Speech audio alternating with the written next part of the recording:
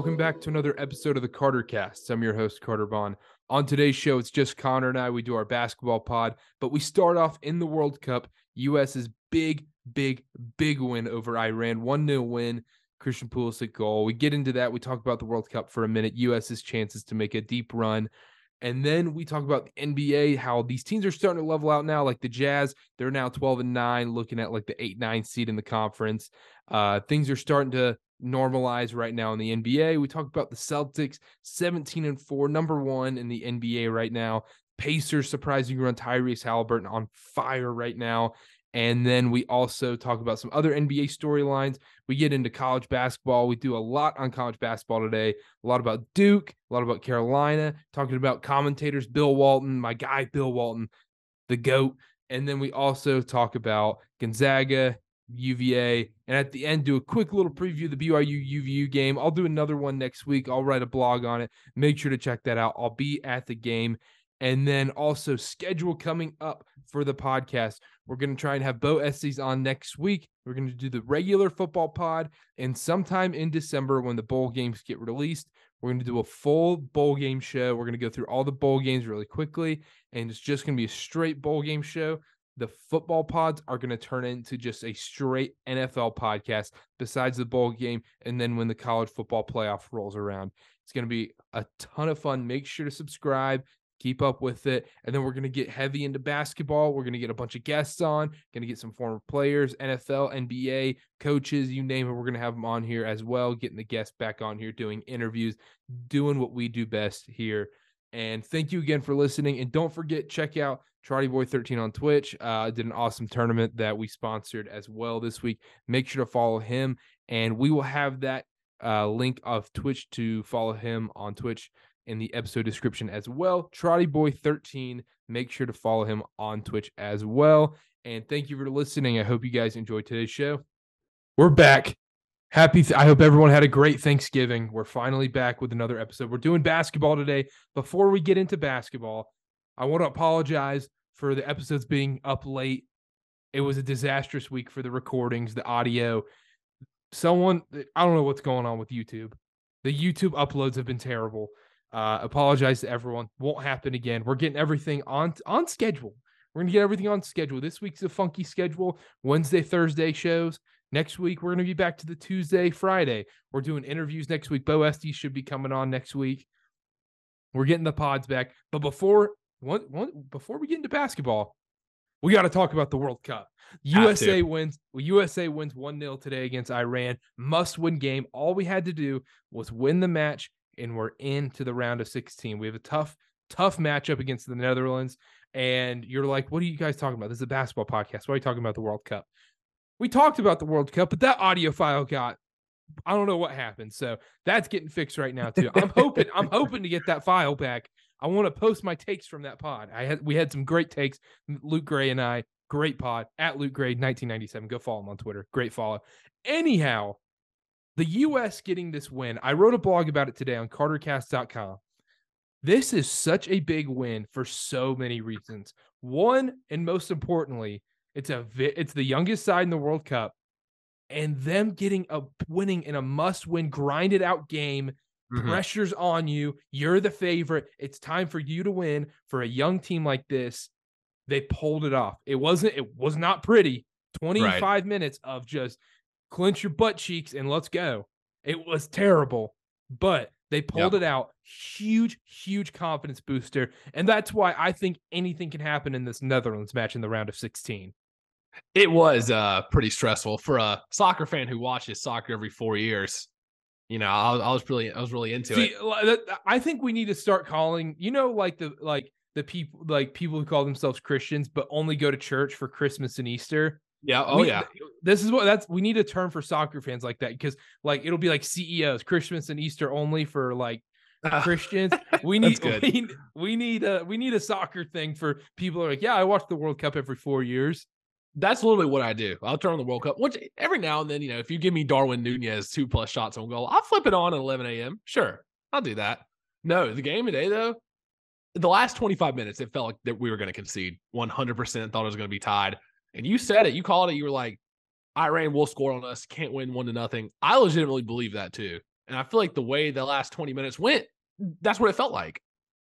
Craig Berhalter he just keeps getting away with it because his decision making is so bad. It's so bad. Like, how do you Gio Reyna, that whole saga? I don't know what's actually going on. Everyone's putting out weird rumors. Who knows what's true, what's false, what's true and what's false.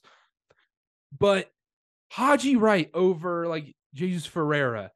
Yep. Haji Wright was awful. Shaq Moore coming in over Yedlin or Scally. Awful decision making. And the thing is, at least on the post game show, Clint Dempsey and them were calling it like they saw it. They were like, "What does Ferrara have to do to get in the game?" and all this stuff. It was some weird decisions. I'm not a big, you're way more into it than I am. I'm not read up on players and whatnot. Shaq Moore looked horrible when he came in. Looked like he was just, his butthole was puckered for sure. You want to talk about fans' buttholes being puckered? He was about to throw up. Haji Wright was weird up front. I didn't really enjoy that. Christian Pulisic, though, came through for the country, for my wallet, destroyed the sports books of America today. I mean, screw the sports books. Yeah, good. You can't ask for anything more.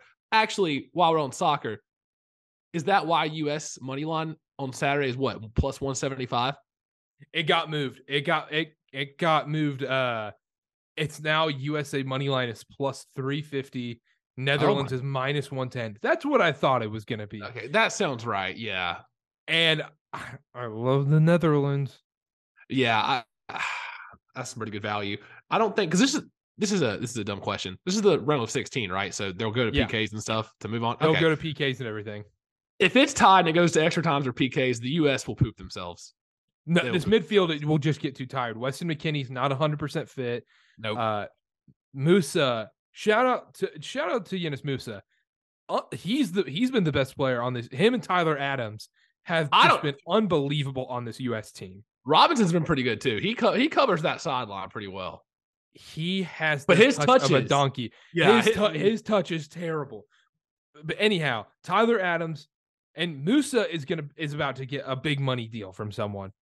These European clubs are going to be putting in big offers for him right now. It was his 20th birthday today. He's only 20 years old. He's one of those guys like a Gakpo for the Netherlands and then Musa for the United States. They're about to get some big fat World Cup money transfer moves. But real quick on the USA Netherlands game, I think the Netherlands does pull it off. I think we're going to struggle against a back five with Virgil van Dijk, and midfield with Frankie de Jong, and Gakpo's playing out of his mind. But they are a beatable Netherlands side, no doubt about it. The Netherlands didn't even look convincing against Qatar today. They didn't look convincing in any of their other games. They're a pretty boring side. It's kind of similar to what we saw against England. I think it's going to be very similar to the England game, which we should have won. Right. I think. And this U.S. team doesn't look afraid of anybody. And I know in my article, and everyone goes after Berhalter, his decision-making, and he's a terrible manager. That may be true. I'm not discounting that. He's a lot like Jason Garrett to me. But what you have to say, though, is they're winning games. They are. It's not pretty, but they're getting through. But the problem is it feels like these guys could be put in better positions to win, instead of put in better positions to succeed more, rather than having to grind out these 1-0 victories, rather than, hey, we clearly don't have a good out-and-out striker. Let's put a Christian Pulisic or Gio Reyna in a false nine. Whatever. You're listening to this for basketball. You don't want to hear soccer formations. There's your soccer minute. There's your soccer, what, 5, last 8 thing. We're recording on Tuesday night. Argentina better win tomorrow. Argentina better win. I don't want to watch this World Cup without Lionel Messi. No, that would be so dope to see Messi make a run. That'd be so dope. I'm looking, and then we're only going to really talk about the U.S. real quick. There is a real path. You think so? Dare I say, to the semifinals, finals. No, you can't believe that. Okay, hear me out. USA beats Netherlands and PKs, gets lucky against the Netherlands. Yep. I think that's conceivable. They're a beatable side. They're a lot like England. I think they're just a less talented version of what England does. Okay. All right. We're in the quarters. Okay, you sold me. You sold me. Yep. All right. So then we play top of Group C and second in Group D. Group D, the 2 seeds either going to be Denmark or Australia. Definitely could win those games. Right. The one in Group C could very easily be Poland. And that's a winnable game. And Poland is not a good side. If That's a Poland winnable and game. Argentina draw tomorrow, Poland's top of that group. It would be Poland versus Australia or Denmark. We'd probably win those games. We'd probably be favored in those games. And then we're in the semis. And then if we win that game, we're in the semifinals. Oh, against Argentina? No, if Argentina has a chance to be the quarterfinal matchup, just depending on how things go tomorrow. But okay. It could also be Portugal. It could be a number of sides. But semifinals, I mean, if we make the quarterfinals, it's a very, very successful World Cup, in my opinion. Oh, yeah, I think so too. And just making it out of the group stage, obviously we want more. But just even with the, not the very difficult group on paper, making it out was huge. Absolutely. You just got to get out. That's all you got to do. Get out of the World Cup, get out of the group stage. Enough on the World Cup. We'll do more next week. I'll probably do a quick World Cup pod, like a 15, 20-minute pod. But let's move on. It's time to talk basketball. Let's start off with the NBA. We usually start off our NBA pods talking about the Utah Jazz. The Jazz are not going to be started off this week. Kind of, but in a negative light. They're in the back burner. A lot of what we're seeing in the NBA right now, besides like one or two outliers like the Pacers and the Trailblazers, it's all kind of leveling out now. Like we were kind of deceived. We started buying into the Jazz that this team's probably legit. It's all kind of coming together. You see the Jazz each day, like every 2 days, you see them drop on the standings. Right. I feel like the 20 to 25 game mark is really the telltale sign. Because if you start judging teams 10 games into the season, there's going to be some fluky stuff. Teams can get hot, injuries, whatever it may be. 20, 25 games is about that mark where it's like, okay, this team I can really be for real about. On the Jazz, they started off 10-3 in their first 13 games. They're now 2-8 in their last 10. So clearly some of the shine is wearing off there. I don't even think, Carter, you can correct me if I'm wrong. I don't even know if they'll be in the play-in tournament. I think they could sneak in as a 9-10 seed, like maybe, but I could easily see them falling to that 11-12 range. If the Lakers like really end up being disastrous, I could see them sneaking. I don't know. I don't see them sneaking in because you're looking at it right now. Obviously, you've got your teams that are solidified up there, like the Suns, the Nuggets, the Pelicans, Grizzlies, Clippers, and I think the Warriors are all kind of solidified as a top six. Maybe interchange a couple here and there. Timberwolves, Mavs aren't going to fall out of a play-in spot. I don't think the Kings are. I think the Kings are. We've been high on the Kings before. I think a lot of NBA people were. I think the Kings are legit. The Trailblazers, that's where you see someone falling out.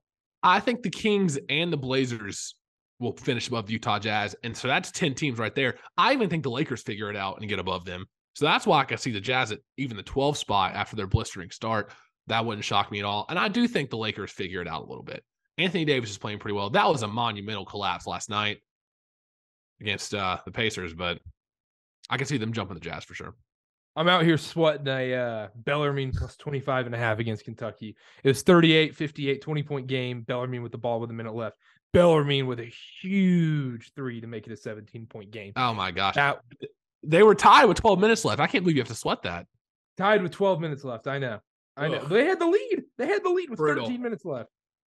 Let's go. That should be the cover right there. Let's go. Very nice. You're back. It. Oh, no. This is going to be terrible podcasting, but I'm leaving it in here. Oh, my gosh. No, Kentucky. Where else do you get the live sweat on a small D1 basketball team? Don't do this to me, Kentucky. Chill out. Bellarmine, my sweet, sweet Bellarmine. Come on. Just get a stop. Okay, we're fine. There we go. Nice. Live win. Live dub right there. We're back. We're in a crazy cold stretch. Yeah. That week of Thanksgiving was tough. That was rough. I don't know. The NFL bailed me out, and the World Cup today really, really bailed me out. NFL's been bailing us out, but we have been on fire in the NFL. We don't have to go into it. We have been on fire. We'll do that tomorrow night when we record the NFL pod. But back to these teams leveling out. Like the Clippers, they're not bad. Like they're hanging in there. The Mavs, they're a little disappointing. They're 9-10. I think they'll make their way back up. How about the Clippers? How about Zubac putting up 31-29? I know. That is insane. That was one of the stats because like you're watching like ESPN or something, and then all of a sudden you see the score bug. You're like, Zubac is 23-21 in the third. Yeah, like that was insane. That was a typo. Yeah, it kind of reminds me of like people were saying like Kevin Love on the Timberwolves. Yeah, but he was an all-star. This kind of reminds me more of like a Timofey Mozgov on the Cavs putting up like 25 and 20 or something like that. Like that's like kind of the same vibe I'm getting. Yeah, I think that's fair. I think that's 100% fair. Oh, But yeah, like the Jazz, like I hate to say it, the Jazz are done. I think they are too, because eventually the cream just rises to the top. Teams figure it out. 20 games in, they mesh with each other. All the offseason additions kind of gelling together, or not in the case of the Timberwolves. We can get into that later. But it's kind of where you see the team start evening out. And we did call this. It came a little later than expected. They're still a fun team to watch. I bought in, though. I changed my take. I bought in. I fully thought the Jazz were, well, this is it. This is just who they are. They're going to be a 500 team. I was at a blinking yellow light. I was at the caution light. I was slowing down. I was turning my head a little bit, but I wasn't fully bought in yet. But they went from 12-6 to 12-11 very fast. Yeah, it's almost like you don't watch the NBA for a week. Like during Thanksgiving week, I wasn't huge in the NBA. I turn around, they're what are they? 9th in the standings already. They were first last week. It was impossible to be big into the NBA during Thanksgiving week. I mean, just most absurd Thanksgiving sports week ever. I think I just had a headache on Saturday. I couldn't keep up with it all. I could not keep up with it all. I literally went to the bathroom and just stood there, and I was like during the day of the Carolina football game, and then the basketball lost, and I was just like, I just need a minute. I just need to cool off because I was heated. We can get into this later too. I was heated, and I just had to cool off for a second. I ate a big plate leftovers that day. I was sweating. One team I did want to talk about, are the Miami Heat going to be a play-in team?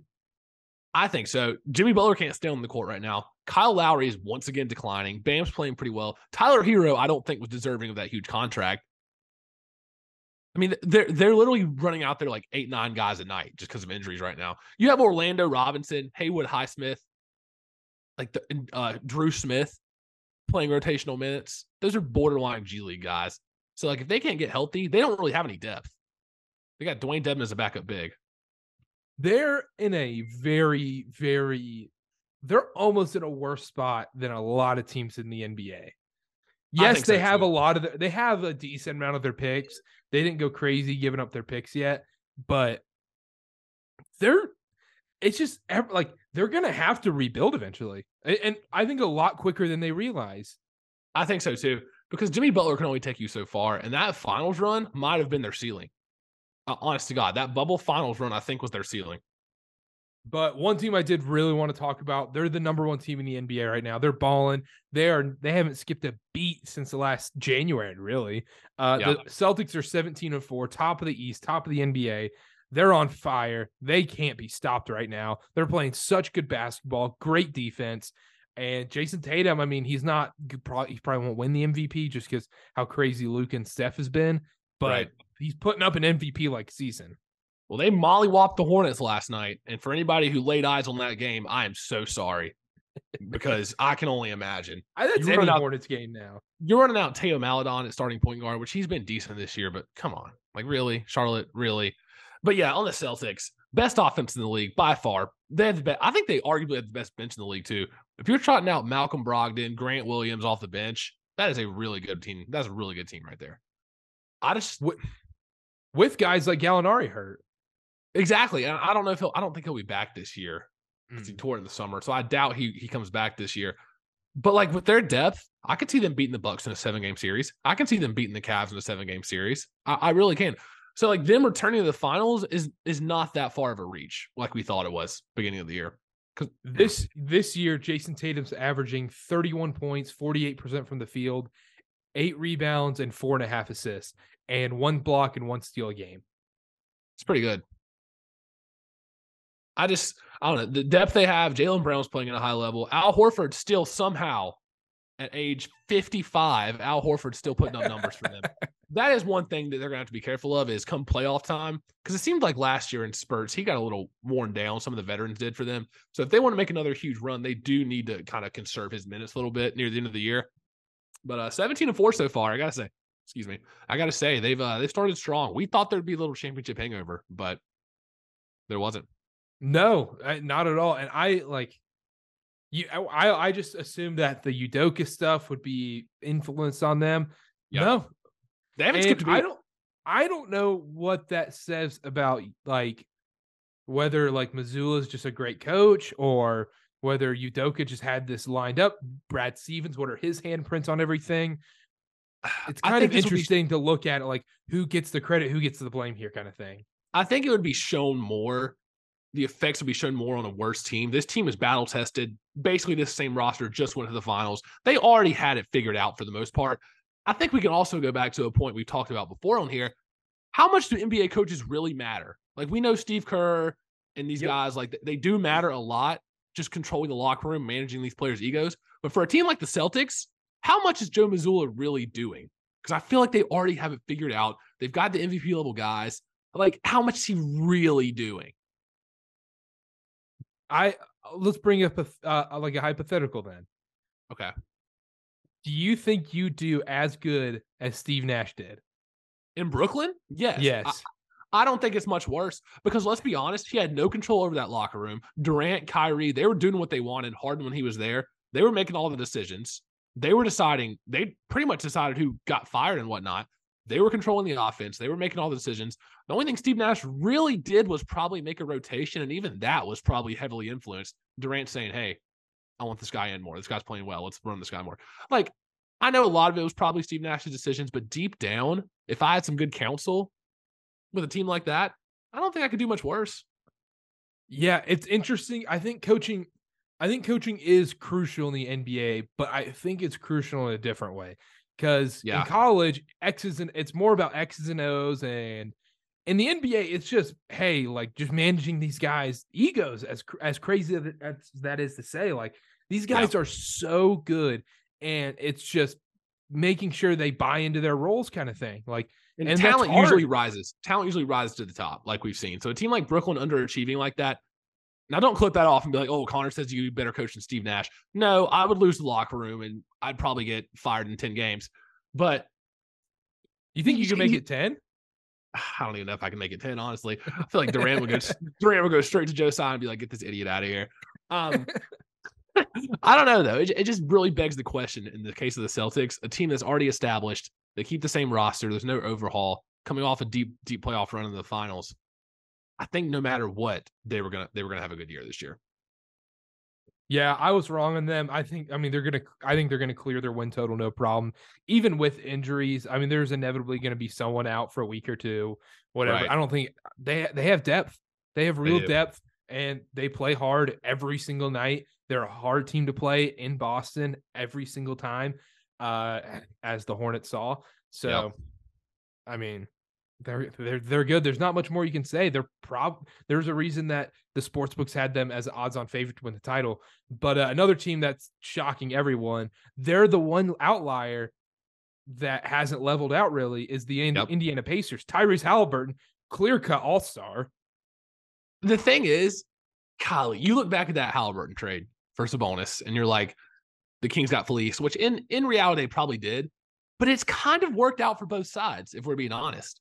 Like, the Kings, obviously having Tyrese Halliburton was a luxury, and I'm not saying they didn't need him, but what they needed more was a big man, a starting dominant big man who can crash the boards. Rashawn Holmes wasn't getting it done. They're running out guys like Chizimi Metu and I don't even know how you say his name, Queta, number 88, whatever. They're running out guys like that. From Utah State. Yeah, Alex Lynn was their starting center for a while last year. So it's just they needed that dominant big man, so that worked out for them. But on the Pacers, Halliburton has been insane. Consistently putting up 22 and 11 a night. His assist prop is just money most nights. His assist to turnover ratio is the crazier thing too. He does not commit turnovers. Like, what? Yes, you can average 10, 15 assists, whatever, but if you're averaging 6, 7 turnovers, it cancels out. But when you're averaging 12, 13 assists and you're getting 1 to 0 turnovers a night, it's absolutely absurd. I saw a stat on Twitter. Correct me if I'm wrong. Over the last 3 or 4 games, he has 40. His last 3 or 4 games, 40 assists, no turnovers. Yeah, it's never been done. That's ridiculous. Never been done. I mean, for the amount of time he has the ball in his hands, each possession he has the ball in his hands for the majority of the possession. Setting the offense, bringing it up the court, to not turn it over a span of 3 games in the NBA, playing 35 minutes a night. That's very impressive. Is he a top 15 untradeable asset in the NBA right now? I think he has to be. The way he's played this year, I mean, if you're looking at younger guys. Is he above LaMelo? No, I can't put him that high. Not yet. LaMelo, I legitimately think is a generational talent. Halliburton can't carry a team. Halliburton can't go out there and put up 35. I don't know what's more valuable, but that's a tough one. Because LaMelo is hurt right now. Like, who knows what would happen if he was 100% healthy right now? It's hard to judge. I will say this, though. I don't think the Hornets' record is much better than they are. Right now, the Hornets are currently 6-15. I think they're about 8-13, 7-14 with LaMelo. I don't think it's that much better. And we knew that coming in. The roster is just not good enough. But Halliburton comes in, and the Pacers are 12-8. He's kind of a winning player. The way he plays does translate more to winning than the way LaMelo plays. I will say that. That's what I'm saying, because it's frustrating as a Hornets fan. It's awesome watching LaMelo for 3 quarters. That fourth quarter, that 27 one-legged fadeaway 3-point shot isn't as cute as it was in the third quarter. No, that's 100% true. Halliburton does play winning basketball more. Number 19, Alec Nugent on NC State keeps calling me, and I'm going to have to block that number here in a second. So let's get that on the record. Yeah, I don't know. The Pacers being 12-8 is honestly shocking. I had them pegged as bottom 3 in the East, without a doubt. Bottom 3 in the East, without a doubt. Oh, I know. 12-8. They're gonna slam their win total. I think so too. They'll slam it pretty early. 24.5. I still think I think it evens out though. I think they're a play-in team, and I think they're not. I think they're 10 or 9 or 10. I'll say 9 or 10. Then who's getting knocked out? Who are the bottom 5 in the East? I think bottom it's clear 5 in the East. The Hornets, Magic, and Pistons have made their bed. Yeah, so 2 more. Knicks? I think the Knicks stay down there. I do. I think they stay down there. And then Wizards? I think it's between the Bulls and the Wizards. And I think I trust the Bulls more. The Bulls have more firepower. Wizards are playing good this year. Porzingis is actually playing pretty well. Kuzma's playing pretty well, but I don't trust them. I think the Wizards will be bottom 5. So that would put the Pacers in the play-in tournament. Moving on. You wanted to talk about the Timberwolves. I did. We were spot on.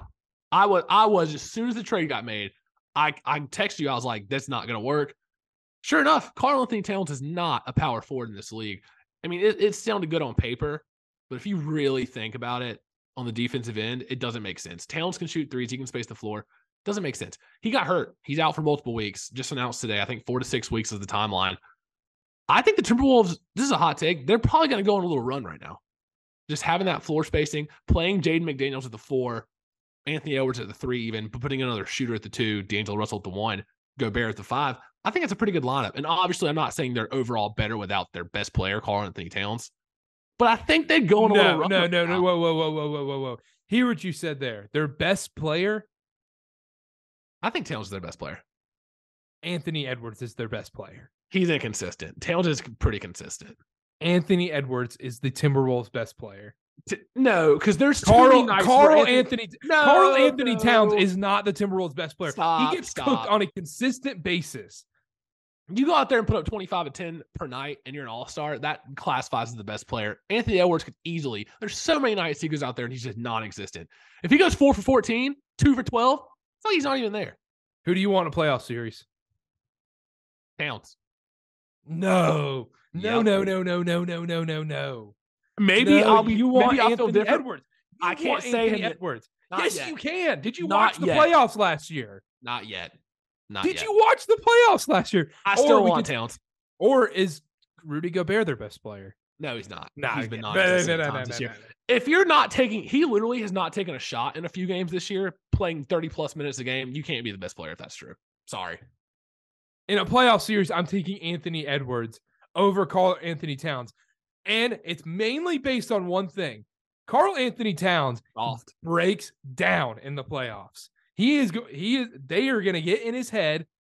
Anthony Edwards walks in there, and it can be a bad thing. LaMelo has this too, where he's so confident. And that's what I want out of my best player, because he is the best player on this team. I want someone who's that confident and feels like he is the best player. Doesn't matter if Kevin Durant's on the other side of the court. Doesn't matter if LeBron James is on the other side of the court. When Anthony Edwards walks onto the court, he thinks he's the best player. He is the best player on the Timberwolves. Over a whole series, I still want Cat. If you're giving me one game, if you're giving me one game, then maybe I'll go Edwards because he has the potential to get hot and got that confidence, whatever. A playoff series at this moment on Tuesday, November 29th, 2022, I'm taking Towns over Edwards. Oh, we're gonna bring this up. This is That's gonna fine. And I might eat my words. I might eat my words come June. That's fine. But in November, right now, I want Towns still. Edwards hadn't proven enough. Oh, that's gonna be bad. That We'll might see. be we legitimately might see that on Freezing Cold Takes when Karl Anthony Towns gets traded. I don't think they'll do that. He's legitimately okay. I don't want to go as far as say franchise player. He's an all-star, multiple-time all-star. Anthony Edwards is the franchise player. I still want Towns in a playoff series, right? Anthony Edwards is the franchise in Minnesota. That's fine. 1,000%. They don't even deserve to have a franchise. So, all right, let's move on. I don't want to talk about the Timberwolves anymore. Do you have anything else you want to talk about in the NBA?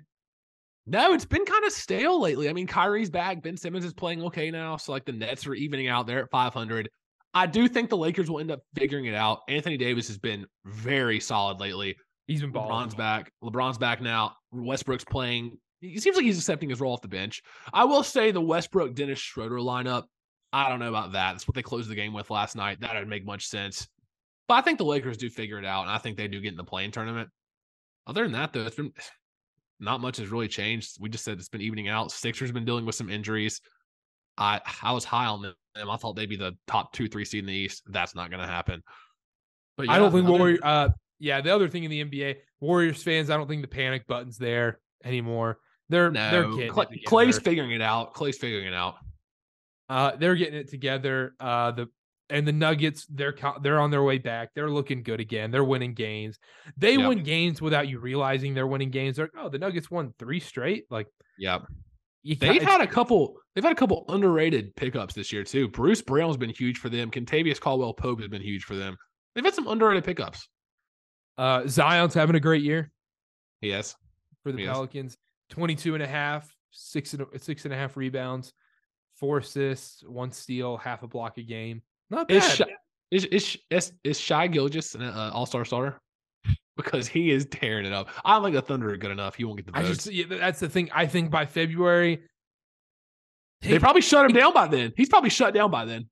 It's got to get to a point where he's saying, "No, I can't be shut down ananymore. This is like they shut malpractice." Him down every year. It's ridiculous.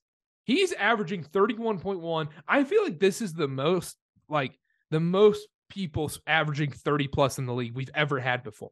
Oh, there's been an explosion of individual offense this year, and it happens every year. I mean, offense is going to keep going up in the NBA, but yeah, it's crazy. Everybody's averaging 30, and now it's not that big of a deal.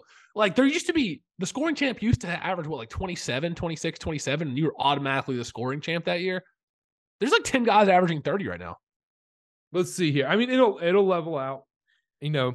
People are not going to be dropping 30 a game in December and in January on a back-to-back on a Tuesday in Utah. You're not. No, that's true. I'm looking at it right here. There are 6 players averaging 30 or more points per game. That's absurd. And the thing is, think about 4 or 5 years ago. Like I said, if you average 26, 27, you're probably the scoring champ. Okay. Let's put a little dual stat here. Karl Anthony Towns is averaging 20.8 points per game. What ranking on the scorers list do you think he is? 20.8? Yeah. 34th. 30th. Let's go. Look at me. I know my stuff, Carter. Don't try me like that. I know my stuff. 30th. That's ridiculous. It used to be literally average 20 points a game. You're like a bona fide top 15 player in the league, no question. Looking at it right now, Donovan Mitchell's averaging 28.9 points a game. That's scoring champ numbers. And yes, we're only 22, 21 games into the season, but he's 7th on the scoring list at 28.9. Yeah. I'm trying to look to see if there's any surprises. You got De'Aaron Fox averaging 24.5 points a game. Nefri Simons 23.2. Tyrese Maxey 23. Some of these names are very surprising. Chris Stapps at 21. Lauri Markkanen 22.5. Porzingis. Jeremy Grant at 22 almost. Some of these names are insane. Bojan Bogdanovic is averaging over 20 points a game. So is Devin Vassell. So is Keldon Johnson. This is the offense is just it's hard to judge based on points a game now. Absolutely. But yeah, not too much going on in the NBA. We'll do a Hornets minute next week. I want to see some more games. Also, we'll talk about the weird like medical stuff that's going on. We'll get into that next week. We don't need to do a Hornets minute. It's not going to be an every episode thing anymore. It's going to be like once a month. It's boring. It's not entertaining anymore. And when you got players' wives calling out the medical staff, it's just not even worth our time. All right, let's move into college basketball. All right, let's talk a little college basketball. We had the annual feast week. Greatest week in college basketball besides March Madness and conference tournament weeks, obviously. Get a zillion tournaments. It's nonstop college basketball from when you wake up till you go to bed. And it kind of got lost in the shuffle with NFL, with college football, with the World Cup, NBA. It was just madness all week. But Sunday was a crazy day. We got to start off with the quadruple overtime game. Alabama beats Carolina 103-101. I'll just let you go. Well, let me clear my throat for this. I was already hurt. Let me just take you on a little journey. It's the day after Thanksgiving, Friday. I was excited. A lot of leftovers to eat, a lot of great food. It was a great day starting off. Had some pumpkin pie with some Cool Whip on it. If you don't like pumpkin pie, you're the psychopath. So it was a great day. Sat down, watched Carolina football. They let me down. Carolina football let me down. They lost to NC State. That was a rough one. They looked horrible. They could not survive a Drake May bad game. We can talk about that tomorrow. Then I turned on Carolina basketball against Iowa State. I'm like, they can redeem me. I'll double down on Carolina against Iowa State. Sure, why not? Watch that game. Another L, within 10 minutes of each other. That's what was horrible. The Carolina game goes to double overtime, and within 10 minutes, they lose to Iowa State in basketball as well. So that was rough. So that was already bad. So then flash forward to Sunday. I get home. I'm alone. I'm up here in my apartment. I'm pissed off already because of what happened a couple of days ago. I flip on Carolina at 3:30. I don't expect to be sitting there 3.5 hours later sweating out a quadruple overtime game against Alabama. Alabama's a good team. Alabama's a damn good team. I didn't expect to go to quadruple overtime. I just thought Carolina maybe would lose in regulation. No, they had to pull my heartstrings, make me think they were going to win, make me think they had a chance. And then Pete Nance is going to go throw the ball in the middle of the court with 2 seconds left under their own basket, which that's not the reason why they lost. There's so many reasons why they lost. Caleb Love had 36 shots. We can get into that. But the thing is, he's the only one that wanted the ball. Everybody else was pooping themselves over getting the ball. They couldn't even hold the ball to end. Caleb Love was the only one who wanted to shoot. And it was horrible shots. Don't get me wrong. Disgusting offense. They did run more offense than what people give them credit for. Like, you were like, oh, it's just run around jacket. I think they tried to run some sets, but it did turn into ISO ball after those sets. Inevitably broke down. But yeah, Caleb Love, 36 shots. Carolina falls by 2 in quadruple overtime, and they're going to lose 4 or 5 in a row. So I'm just bracing myself. It's a rough Thanksgiving weekend for UNC Chapel Hill here. Like, Duke lost. Duke got slaughtered against Purdue. Don't care. Didn't even watch. Who cares? Like, Purdue's actually a great team, and Duke's coming together. Duke's got some injuries. I'm not even worried about Duke. There's a long season. This is worrisome for Carolina basketball, man. This is like, if you're a Carolina fan, you walked in here with such crazy high expectations. I don't think yours was as high as most Carolina fans. Yeah, it wasn't. I think having some Duke fans in your ear helped you realize, like, hey, okay, we can't get this crazy. We're going to be a little bit like UCLA after their miraculous run. But the big problem with this Carolina team is last year's tournament, you guys just continually made tough shots.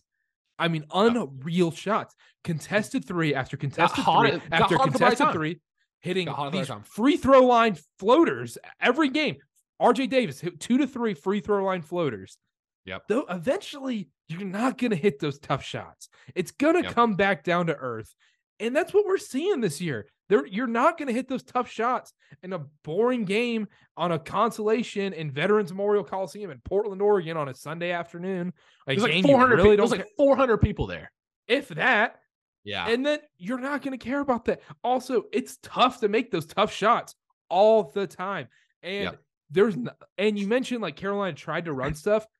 Did they? I mean, they tried to run some stale. When they got that, when Alabama put that full court pressure on, though, the offense broke down pretty quickly, and it turned into a lot of jack of 3 and ISO ball here and random ball screen here and there.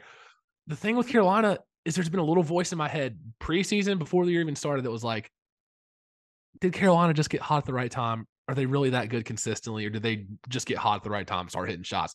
Because I think it's a little bit of both. And now this year, I mean, we talked about it from the beginning. Now they have expectations. They're getting every team's best shot. I just don't know if they can handle that, because last year they were the underdogs and they had nothing to lose. They were playing with literally no pressure whatsoever. They weren't even supposed to be in the tournament. And I think that played very much to their advantage. So this year, coming in at preseason number 1, squeaking by the first few are supposed to be cupcake games, they're getting everybody's best shot. And I don't think they were ready for that. Even though everybody knew they're going to be preseason number 1, I still don't think they were ready for it. It's a different world. It's the epitome of NC State sports when it comes down to it. I know we're talking about Carolina, but it's NC State. The second, NC State's always comfortable being in the underdog spot. The second, it's like, all right, NC State, you're going to be in the college football playoff. You need to win 10 games. It crumbles. And yes, they had injuries. It's a different story. But like at the end of the day, they crumbled and they still stunk. Carolina, the real like worrying thing about Carolina is the second they had to play a real school, a Power 5 school, no matter how good or bad they are, they were bad. They were really bad. Like they squeaked out the Portland game. Portland's good, by the way. Portland's a good team. Portland's not bad, but Gardner-Webb isn't good. No. Winning by 6 against Gardner-Webb is not okay. Oh, no. Wellington was closer. College of Charleston ended as a 16-point game. That was a heck of a lot closer than 16 points. Mm-hmm. Iowa State, yeah, Caleb Grill got hot, but like people like Carolina fans on Twitter, like B-Dot, keep going on and on about, oh, we're just getting unlucky against someone's having their career night against us. That's what it means to be the number 1 team in college basketball. Duke deals with it no matter what every single year too. And just because you're a big brand name in college basketball, you're going to get people's best shots. That's what it is. You have to deal with that. That's the pressure that comes with it. And that's why Carolina is not the best team in college basketball. Not even remotely close, honestly. I think they're fringe top 20 team in the country right now. I think they're ranked. I can't disagree with that. And also the other thing is it really doesn't matter right now. No, it doesn't. It's very early. And so that's why I'm not insanely worried. I think some of these problems will work themselves out, but there's a little bit of a panic button where it's like, okay, you should have figured it out by now. Like these next couple of weeks are going to tell a lot. The game against Indiana tomorrow night, coming off 2 days rest after playing quadruple overtime game on the West Coast, that's going to be rough. I mean, some of those guys, let me just read you some of these minutes. Leaky Black, 54 minutes. Caleb Love, 58. RJ Davis, 50. Leaky Black sprained his ankle. Puff Johnson played 48 minutes. That's more than he's played all season combined. These guys are going to be gassed. These guys are going to be gassed. It was a physical game. Alabama has 3 guys over 6'9", their starting lineup. Like, they're a good team. I think Indiana might come out and put some points up tomorrow. Yeah. I mean, if you're listening to this, you're probably listening Wednesday morning, Wednesday afternoon. Yep. So Carolina game that night. Indiana's a 6.5-point favorite at home. I like Indiana. I like Indiana a lot. If you're going to take anything, I like their team total in that one. Carolina's defense is going to be very shaky in that one. There's no legs. They're going to have no legs. I don't even, honestly, I'll have to take a look at what the total is. I think you told me earlier. I don't hate the under because Carolina relies a lot on those bailout jumpers. Armando Bacot, I still think he didn't play the best. I think something's a little wrong with his ankle. I think they're keeping it a little quiet. I'm not really sure. He just looks a little off. He's not moving as well as he did last year during the tournament run. He hurt in the national championship. It's been 7 months, but still he doesn't look as smooth. I think they're going to struggle to score points because they rely a lot on those outside shots and those floaters. And with no legs coming off no rest, those aren't going to fall. The other thing I wanted to talk about too with Carolina is everyone's like, oh, we need Brady Manek back. Brady Manek this, Brady Manek that. Yes, Brady Manek was huge when he played. Pete Nance is not playing that much worse than Brady Manek was in the regular season. Pete Nance is playing, I think, above expectations, in my opinion. And it's not even that. It's just you guys are taking tough shots. You guys are, it's a lot of stale. When Caleb Love is dribbling the ball for 20 seconds, that's not going to be a high percentage shot, no matter what. No. And the thing with Pete Nance is Pete Nance didn't come to Carolina to be the second leading scorer like he has been this year so far. He didn't come to Carolina to drop 25 a game. And he's had to do that a few games this year already. Some of the other guys got to figure it out. Pete Nance is a damn good defender. He's playing better than what people thought. But like you said, Brady Manek didn't really get consistent starting minutes until Dawson Garcia transferred. And that was in January, February? He really didn't come on until then. So You can say Carolina misses Brady Manick, sure, whatever. I think they'll figure it out. Even Bill Walton, though, we can get on this topic now. He talked about Carolina at the end. He was like, well, I want to see RJ Davis and Caleb Love with the ball, but I don't want them dribbling for 25 seconds of the shot clock. Probably the only confident thing he said the whole time. Wrong. I don't know why. This is why Carolina fans like to smell their own farts, because Bill Walton is a national treasure. Bill Walton is amazing. I want Bill Walton commentating the third place game in a consolation game in a Thanksgiving college basketball tournament when there's 400 fans there. He's the one keeping me engaged. Do I want Bill Walton on the Duke Carolina game? No, I don't. But I also don't want Jay Billis. I want someone who's going to be exciting. I want Dickie V, but that's a different story. Bill Walton is amazing, and every Carolina fan can't get over themselves because they have too much. I don't know what it is about Carolina fans, but they can't just like laugh at themselves almost. I'm about to go chow down on some wine and cheese after this. So that probably exactly. And you can't appreciate the great things in life like Bill Walton. I don't know who I like. I don't know who I dislike listening to more, Hubie Brown or Bill Walton, because it's pretty close. It's pretty close. Brown. I like Hubie Brown. What is wrong with you? Do you enjoy just like watching cat nails on like a chalkboard? Because I can't stand either of them. And if you like Bill Walton commentating a game that you're seriously watching, here's what I will give him. If I was watching a game that I didn't really have any stake in, like if it wasn't a Carolina game and not a tournament game, so like in your shoes right now, for example, I guess I would be okay with it. It'd keep me engaged. But calling a game of your favorite team is horrible. And if you think otherwise, I just don't know what to tell you. I don't want to hear Larry Bird hand sizes, Kareem Abdul-Jabbar's college stories, and David Thompson dunk stories with 30 seconds left in the tie ball game. I'm sorry. I don't like that. Not when I'm heavily invested into the game. I muted it. There was stretches I muted the game. Two things. One, you deserve it because you're in a third place game. So I don't want to hear it. You guys go play in the championship game. You don't get that. I mean, that's fair. And the other thing in general, him calling a game for your favorite team is a November college basketball game. It's awesome. It's a top 20 matchup. If Carolina's up 30 against somebody, which I don't think they will be this year at all, then that's fine. Go on your little rants. If they're playing a cupcake school, fine. Top 20 matchup, I know it's a third place game. I could not stand it. And since it happened last year when they played in the Asheville thing, like he started. Okay. Let's say if Carolina is up by like 7 in that game comfortably. It's not really a stressful game. You're not going to be sitting here complaining about Bill Walton at all. I think I am. I think I still am. Every Carolina fans hate him, and he was complimenting Carolina. Yeah, he loved Carolina. He was clearly rooting for Carolina, and that's how you know I'm not biased because I don't care. He can be openly rooting for Carolina. I don't care.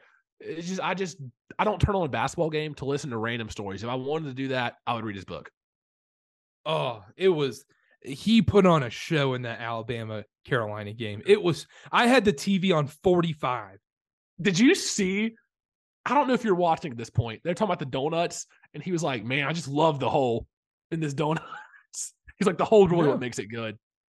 Yeah, no, that's awesome. That's what I want. I didn't get to see that part. Funny. That was kind of funny. The Larry Bird hand size was hilarious. The other part that was hilarious was Leaky Black takes a game-winning 3, and you just hear him go, "No chance." No, it was Caleb Love. It was Caleb Love off side of the rim. And then Leaky Black made a 3, and he was like, "Well, I thought that had no chance." Yeah. Yeah, he does call it like he sees it. I will say, one of the moments he had that I was just shocked, he wasn't joking, legitimately thought Jay Billis was Jake Billis. Jake, legitimately. That was not a joke. What's wrong with that? I just think that's hilarious to be a college basketball commentator and not know Jay Billis' real name. I mean, But it's Bill Walton. He deserves to be able to do that. I think NBA champ, NBA Hall of Famer. Is there something going on up here? What are you trying to imply here? Are you trying to talk about my guy Bill Walton? I don't know. Some of the tangents he goes on. This is the epitome of a Carolina fan. They can't enjoy the great things of life because they're just too busy in their own world. Selfish behavior. I've got my wine and cheese. I just want to watch Jay Billis and Dave Pasch, and that's it. Oh, that's boring. That's so boring. That's so boring. Like, why do you want boring? I just want to see Jay Billis just completely ejaculate Carolina during the UNC Duke game. Like, why would you not want someone who's going to make the game more exciting? I want someone who's going to be passionate. That's why Eric Collins is the best. That's why there's a difference. There's a difference. Bill Walton's not passionate. He doesn't know what he's talking about half the time. That's different. Okay, I get that. But he does make it more entertaining.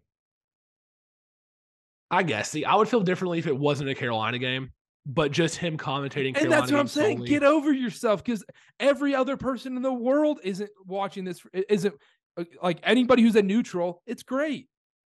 That's fine. You can have that. I'm not going to budge on that. And him and Hubie Brown, I got them in the same category. Hubie Brown, I'm not as big a Hubie Brown guy as I am Bill Walton, but Hubie Brown's fine to me. There are much worse NBA commentators to me. Doris. I'll say it. I'm not the biggest Doris fan, but like, I'm just not a big Mark Jackson fan. With all due respect. But the worst thing on earth is Players Only on TNT. I think they got rid of that.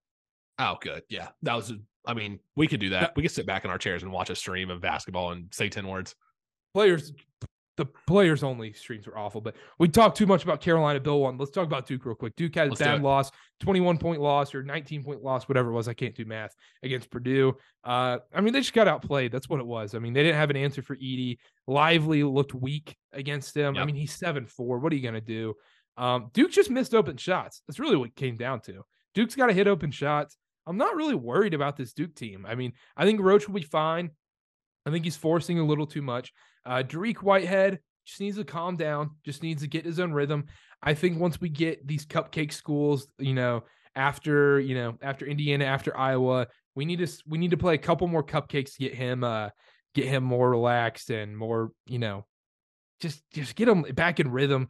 The game of basketball, coming back from injury. Ryan Young on Duke, just it's gross. It sucks having him come in.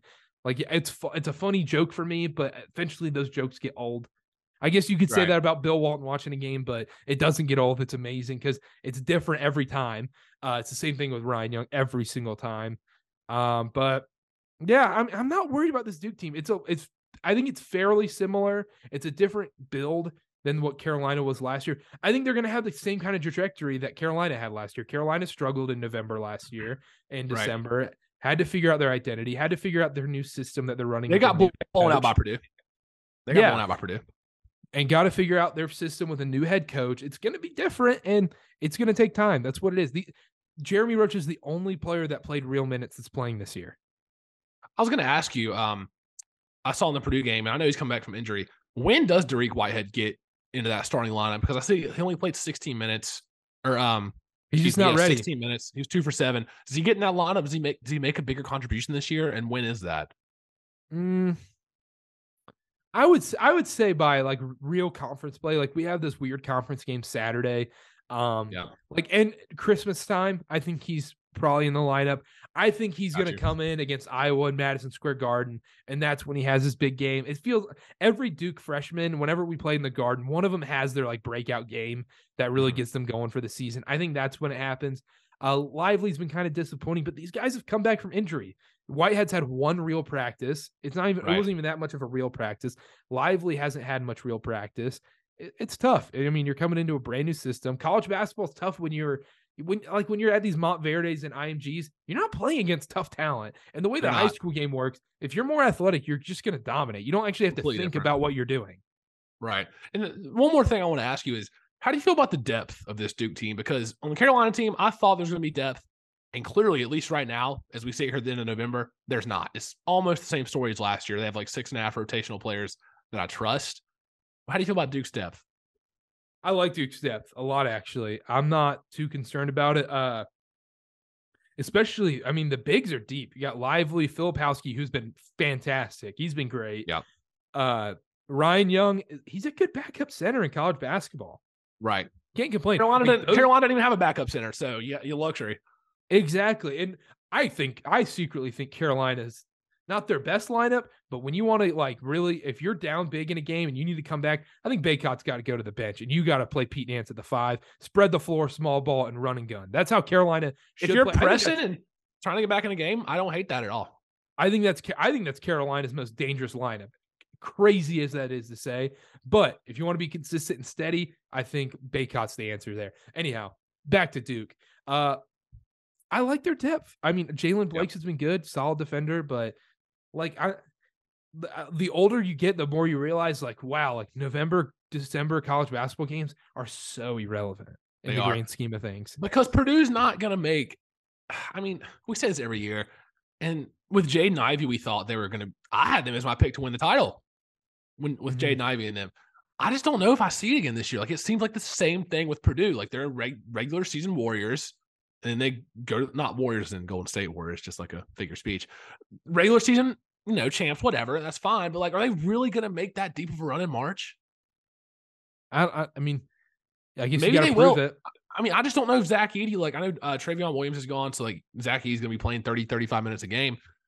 Is that really, can he really carry them through? I don't know. I just don't know. And they have other good players. Brandon Braden Smith, their point guard, he's fantastic. Number 3, he is a baller, man. He's legit. But yeah, I mean, back to Duke real quick. I'm not too concerned. As long as they finish top 4 in the ACC, they're fine. I think that's a fine season. Get some big wins.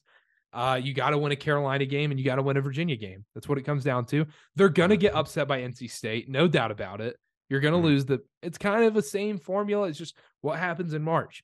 We'll see if it comes together. And the other team I wanted to bring up was Gonzaga. Gonzaga stinks. Like we talked about it a little before we started.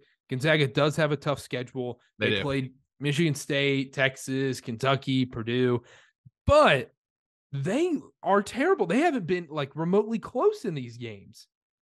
And yes, they beat Kentucky, but Kentucky's a bad team anyways. They were tied 32-32 with Bellarmine with 12 minutes left. They've had their fair share of bad losses. It's amazing what happens when Mark Few doesn't schedule the St. Mary's School of the Blind and Deaf as their non-conference games. Seriously, Gonzaga's known for beating up on bad teams. They've had a tough schedule. I will give it to them. They scheduled themselves tough. They've already played a game against 20th ranked Michigan State, 2nd ranked Texas, 19th Kentucky, 5 Purdue, and they have number 6 Baylor coming up in their next one. That's a tough non-conference schedule, which we could see help them in March. Because usually it's the other way around. Usually it's, Gonzaga hasn't played that many close games. There hasn't been that many good teams they've played. And, sometimes we think it hurts them. Maybe this will help them, even though they've dropped a few of them. Or they could just be worse, which is also probably the case. I just think they're worse. I think so, too. I think so, too. Last year, there was so much hype around Chet Holmgren. And Drew Timmy's back for another year. Feels like his 7th year in college basketball, but there's just not a lot of hype around them this year. Timmy's been okay. These guys that like we've talked about these guys who were like, it was such big deals that they were, borderline, maybe first round picks if they're lucky. Definitely late second round picks like Armando Bacot, Drew Timme, Oscar Tshiebwe, I never pronounce it right, Hunter Dickinson kind of thing. None of these guys have improved. They've all kind of either stayed the same or regressed a little bit, to be honest. And the issue with Gonzaga, their guard play stinks. Their guard play is not good.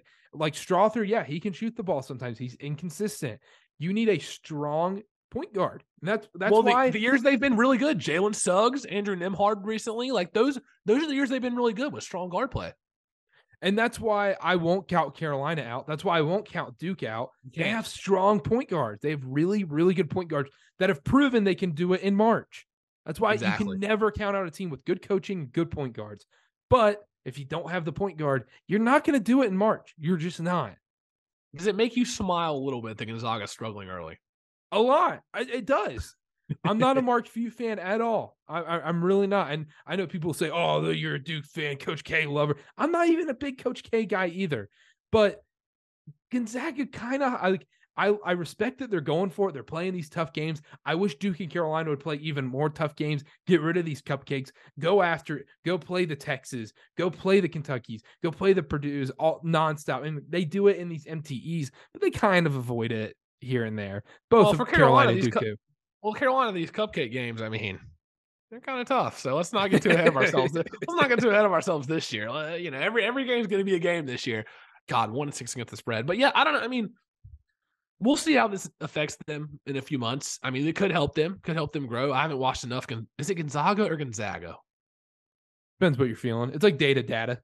Okay. Well, I haven't watched enough of them this year to really make it too strong of an opinion. I do know they're gonna struggle. We just mentioned it with this Portland team. Portland's good. Portland's a really well coached team. They are good. Yeah, they're a really well coached team, but Carolina should not be struggling with Portland University.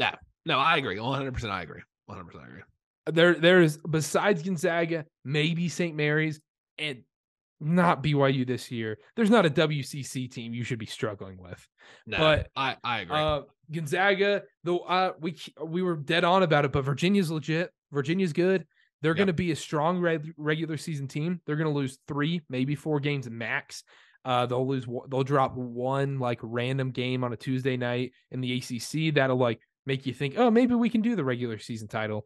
You won't. Virginia's winning the regular season title, but I don't feel strong about this Virginia team making a deep run in the tournament because I don't believe in Kihei Clark that much. I don't. You talk about strong guard play. He's an above average point guard in the NCAA. He's an above average point guard. I don't think he's going to be the point guard to win a championship. I don't think he's got that in him. No, and the way Virginia plays, you still have to have dudes. And when they won it, they had Ty Jerome, they had Kyle Guy, they had real dudes on their team. Kihei Clark isn't that. No, I agree. And the thing is, like you said, Virginia's going to run through the ACC. This is one of those years. They're going to have a great year. I just don't see it. I don't see it translating all the way to March. I mean, I think they win a couple games, but I think they're another one of those teams. It's like, okay, they're a dominant regular season team, but you still don't feel that confident in them going into the tournament. Kentucky, they're overrated once again. We need to have some conversations about Calipari. Fraud? I don't know if fraud's the right word, but the last few years, dude, they have not been the Kentucky that we're used to. And so maybe the tides are shifting for more permanent. Maybe they're just not that good anymore. We've done a lot on college basketball this episode. We'll wrap it up here in a second. I did want to mention one real quick thing about the ACC. The bottom half of the ACC is bad. It's embarrassing. The ACC is embarrassing. Louisville, trash. Syracuse, trash. The bottom is so bad.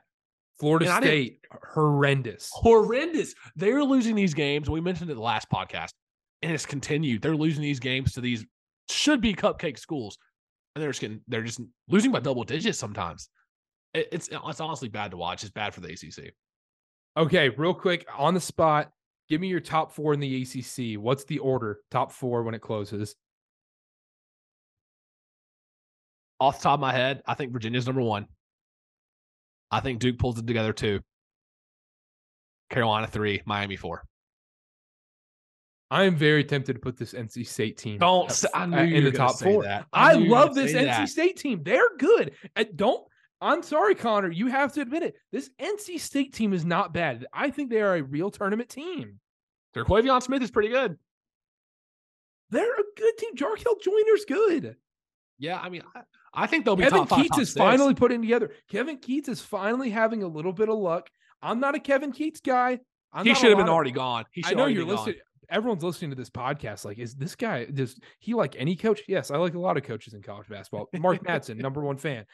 But Kevin Keats, he's had a lot of unlucky injuries. Manny Bates, they didn't have a center last year. They didn't. And then transfers, guys going to the G League instead of coming to state. That can be classified as his fault, but he's putting it together this year. This team's good. This team's pretty freaking solid. They're going to upset Duke and Carolina. I think they could easily get a win against each of those teams. You think they're a tournament team for sure? I think they're a tournament team. I think they're very similar to what we saw Wake last year. They just can't blow it against Boston College on Wednesday, the ACC tournament. Yeah, and that's what I'll be interested to see is against those lower tier conference teams. Can they beat Louisville? Can they put Louisville away? Can they put away a Florida State? Can they put away a Syracuse in games they should win? Because those are going to matter. They can definitely upset a Carolina, a Duke. They could even play Virginia pretty tightly. It's just those bottom tier games. They got to win those in order to secure their spot in the top. And then I want to talk about 2 last things really quick on the spot, rapid fire. Give me a national championship matchup. What if you had to guess, what's the national championship? What do you think it is? Do you already have one in mind? I love this Texas team. Really? This Texas team is 100% legit. They're going to be in the Final Four in March.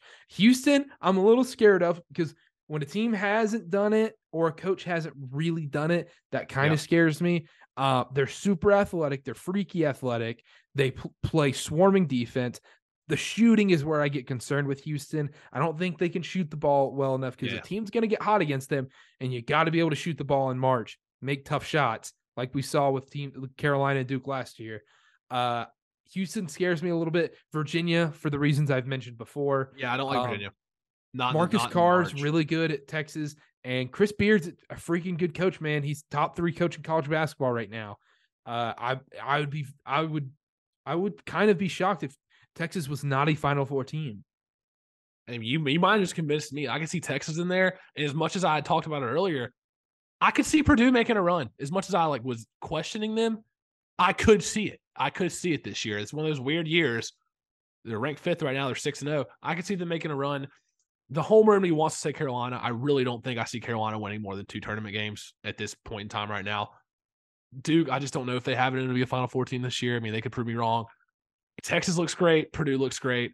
Houston, yeah, I'm not too sold. If I had to choose, I guess right now I'm going Texas, Purdue. I can't say no to that, even though I'm not a big Purdue guy. But and then anything else you want to talk about in college basketball? I just have one last thing real quick. No, go ahead. Okay, BYU, Utah Valley next week. I'll be there. Okay, yeah. My first Utah Valley game of the year. I can't wait. So we have a dilemma here because, yes, I'm a BYU fan. I do root for my sweet, sweet Cougs. They are my school. But I'm a company man. I'm a family man. Mark, UVU has been so good to this podcast, so great to us.